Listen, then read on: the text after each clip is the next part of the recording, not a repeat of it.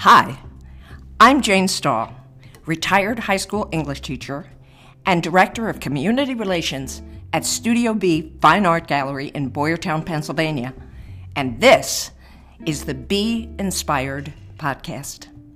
My guest and I hope that in the few minutes you spend with us, you'll be surprised and delighted to meet someone new, become aware of projects going on in your neighborhood, and maybe entertain a new way to look at the world. Look, we all need to keep our spirits up in these challenging times, and I can't think of a better way to lift up our spirits than to meet interesting, passionate folks and learn about what they're doing to make life better for all of us. And so, join me now for the Be Inspired podcast.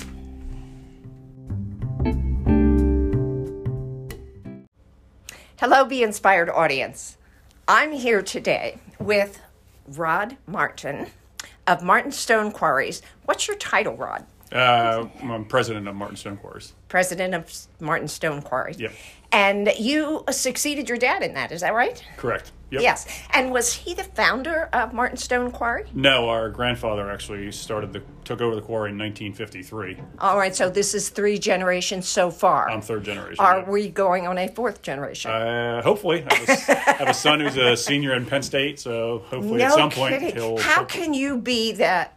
How can that happen? Rod, I've known and heard about you since you were a little boy from your mom, Rose, and of course your dad. And, I just feel like I've known you forever, but I don't. So tell me a little bit about what you have going on here at Martin Stone Quarry, because I've been so impressed hearing about it from some of my friends, Amy Musapapa for one. So tell us a little bit about the history, would you? Sure. My grandfather took over the quarry in 1953. He had actually worked for his brother at a quarry out in Lancaster and then wanted something for himself, and he came this way and found this property that the Nestor family had been quarrying actually since the late 1800s. No kidding. Yeah, so he took over. He leased it for a few years and then bought it, and then it's been in our family since then. Him and my grandmother, Henry and Dorothy, were the founders. They worked every day in here. Henry out in the quarry, Dorothy in the office. And then my dad and 3 of his brothers at one point worked here. Okay. And then it just ended up being my dad and his brother Tom. And then now it's myself and Tom's 2 sons, Trevor and Travis, that are running the operation. A true family operation. Now, you must have heard stories from back in the day. Oh, yeah. Tell me one that sticks in your mind from the early days. I mean, it's nothing specific, but just hearing the stories and seeing the pictures of how things were done back in the day. Like, for example? Literally, like, breaking rocks with sledgehammers before it goes into the crusher. No. Or nowadays, kidding. We have big hydraulic excavators that just break it all up, and it's even from the time when I was in high school working compared to what it is now. Like back then, the trucks didn't have air conditioning, didn't anything like that. Now, the big huge trucks that we'll see out there that haul 70 ton of rock are automatic transmissions, Bluetooth, stereo, air conditioning, heat, everything. Now, did you bring those modern things to the business? No, the distributors, the manufacturers, Caterpillar and all that, they just keep... just keep upgrading. Yeah. Yeah, so you've been involved here how many years? I graduated college in 95, so full-time since then, and then summers before now, that. As a young man, and you can be honest here, but as a young man, did you dream of being behind this desk as president? I'd hoped to be. Really? Yeah, as I was growing up, it's... we always say, we didn't really grow up, our toys just got a lot bigger. So, it's a lot of fun. In high school and college, I worked out in the field, and after I graduated college, worked out in the quarry for a couple of years, just to learn and get to know everything. Of course. Kind of just move up and go through that way. So, Good. How many employees do you employ? We're right around 60 right now. No kidding. Yeah. Now in the winter we get a little lighter. We have some layoffs in the winter just because we're not as busy. Yeah. But in our busy season, it's close to 60. Very good. Very good. Mm-hmm. So where do you want to be tomorrow? Tomorrow? With the quarry. Yeah. So 2 days from now I'm going to be in Florida. Really? But Where are you going? actually down to Disney. Our oldest son is working in Disney right now, doing at the Disney College program. Oh, how So fun. yeah, so we're going to go down to visit him. But Well, I caught you at a good time then. yeah, exactly. Yeah, 2 days from now, I'm not going to be here. But Excellent. yeah, no, I mean, we just want to keep growing the quarry. It's like I said, we're third generation, hoping to have fourth, fifth, whatever, however long we can go. Well, I have seen on the road, driving here, there, and everywhere, signs every now and then, not about Martin Stone Quarry, but about businesses like this that people are not happy about. Mm-hmm. Have you had any of that throughout your history? Oh yeah, I mean, not everybody likes a quarry in their backyard, And but why is that? Can you explain? they don't like the noise. They perceive noise, damage from blasting, things like that. But nobody wants a quarry, but everybody wants to drive on paved roads and Yeah. have concrete in their foundation. And Right. And this is what I found fascinating. And of course, it should be obvious to the most casual observer, but there are many types of stone for different uses. yes, Roads, yep, foundations, playgrounds, yeah. and others. Yeah, I mean, like we mine here, we mine a granite stone, so its primary use is for construction, like highway construction, road construction, housing. Like our biggest customers are blacktop plants. We have a blacktop plant on our property, and then we sell to ready mix concrete plants and just to contractors, home builders building homes. Each home has probably 250, 300 ton of stone just in the driveway and the foundation and all that. Yeah. So. Yeah. Now, do you go out on sites and estimate jobs and whatnot? I don't personally. I mean, we have a salesman that works for us that's always out on the road, meeting with customers, potential customers, talking to them about what their needs are and how we can help. Yeah. So Yeah. Now, speaking of helping, are you president right now of the Foundation of Boyertown Education? No, vice president. of the Vice board. president. Yeah, Greg Herb is president. You've been involved with that for a number of years. Can you talk about that? Yeah, the Education Foundation was formed actually next year, 2023 is going to be our 10-year anniversary. Mm-hmm. So we've been trying for a couple of years actually before that to get that started. And then we finally, 10 years ago, we got the foundation started. I've been on the board since then. Since the beginning. Since the beginning, yeah. And it's grown, and they're great Incredible. great asset for the community, for the school district. We're able to fund some things that they couldn't fund. And can you talk a little bit about the vision of the foundation, when it first began and if it's evolved in any way? Yeah, I mean, like I said, it's basically just to kind of supplement what the district can fund, what the district can do with all their limited resources.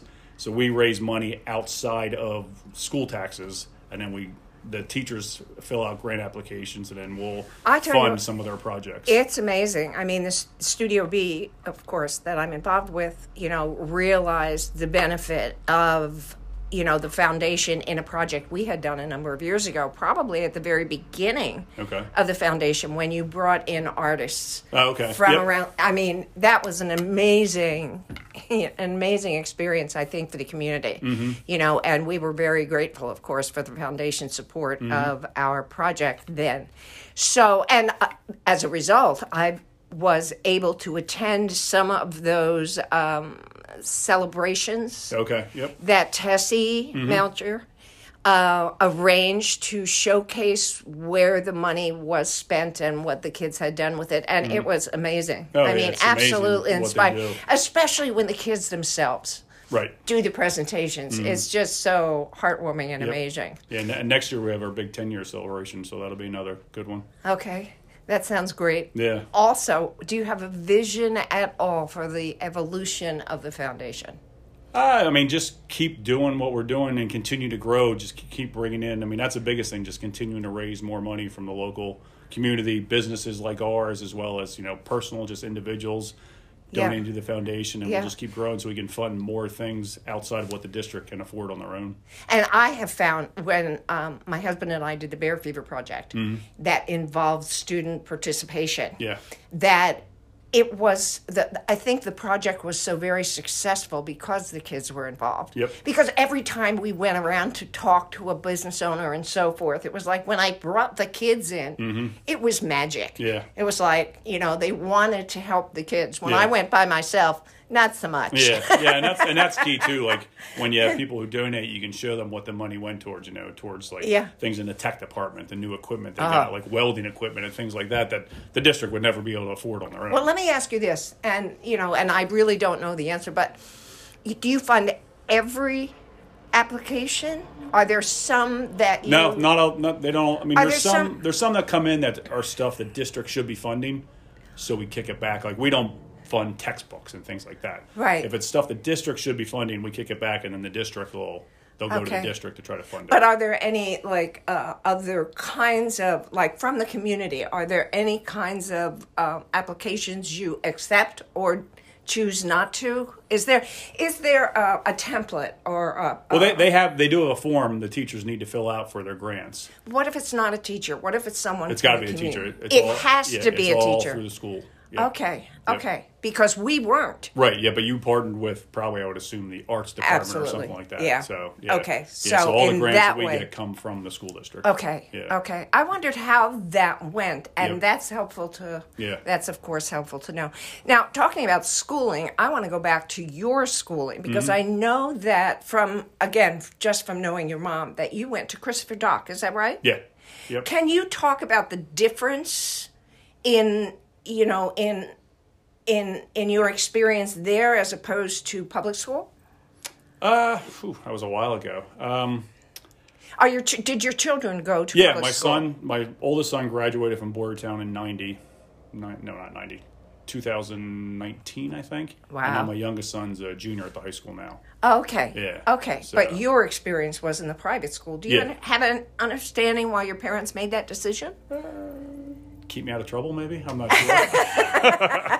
Yeah, no, honestly, I mean, I remember going to visit it. I had an uncle that was a teacher there, so I always knew about it. And then I went there for a visit and just, I really enjoyed it. I mean, it was a bit of a hike, 25, 30 minutes to get there, but it was good. I mean, it made good friendships, still friends with a bunch of those people. So, I mean, I'm not sure. I can't really compare it to Boyertown High School because I didn't go, but I mean, just from what my son says, it's not a whole lot different, I don't think.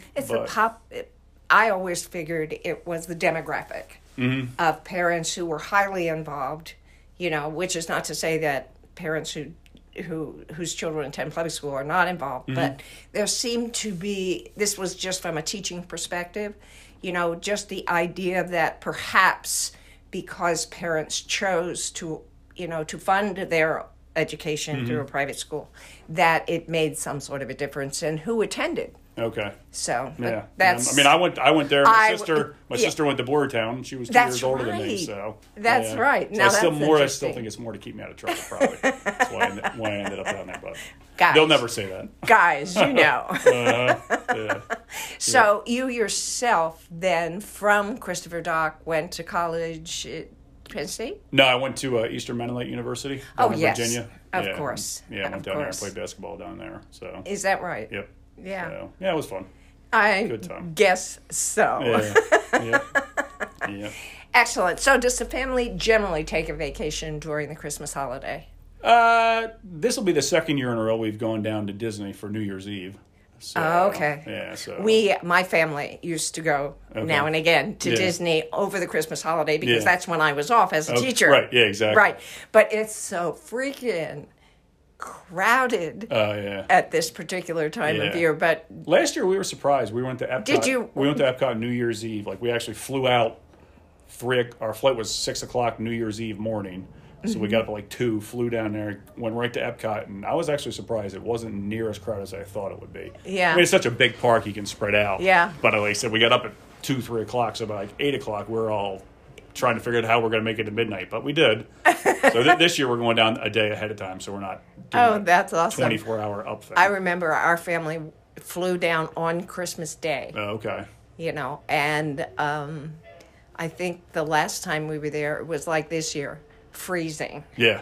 Yeah. Yeah, So- last year we had good weather. 2 years ago we were there at the start of December and it was 40 degrees. Yeah. We're like, this is for the birds. Yeah, we talked to our son Christmas Day morning, it was 32 degrees. Now your son is in an internship program. Yeah, he's there? in the Disney College program. Do you think he'll end up there, or do you think he'll end up here? He's got another year of school, so he'll be back for another year of school. I mean, if he goes down there to work for a couple of years, that's fine. It's good experience for him. Absolutely. Getting to work somewhere else and working for somebody other than family. So absolutely, it's always good. Absolutely, yeah. Absolutely. Well, I want to thank you for participating with us on the Be Inspired podcast, and I am going to look forward to where we're going to go on our tour. Because I will. This podcast will accompany the article I write. Let's give our listeners an idea of where we're going and what I'm going to see. We'll go out into the quarry. We'll probably we'll kind of walk through the whole mining process. We'll start all the way at the top of the quarry and go down all 450 feet down to the bottom of the quarry. Oh, my goodness. Yeah, from top to bottom, you'll see the whole thing. No, we're not walking, are we? No, we're not walking. We're definitely not walking. No, we'll be driving. So, okay. But we'll kind of walk through the whole mining process. And what should my listeners and readers expect to see or read about? Like I said, we'll step you through the whole process, how it started, how we do the mining, what we do, the steps we take from, top of the hill where the trees are, and then how we get down to the rock and the crushing process, and how we take it from a solid rock wall down to a stone no bigger than 3/4 of an inch. Wow. Yeah. Wow. So we'll see it all. Okay. Sounds good, and I'm about ready to start. But once again, thank you so much for participating with us on the Be Inspired podcast. Sure. Thank you for downloading this episode of the Be Inspired podcast. If you enjoyed the Be Inspired podcast, please subscribe to be notified of new episodes.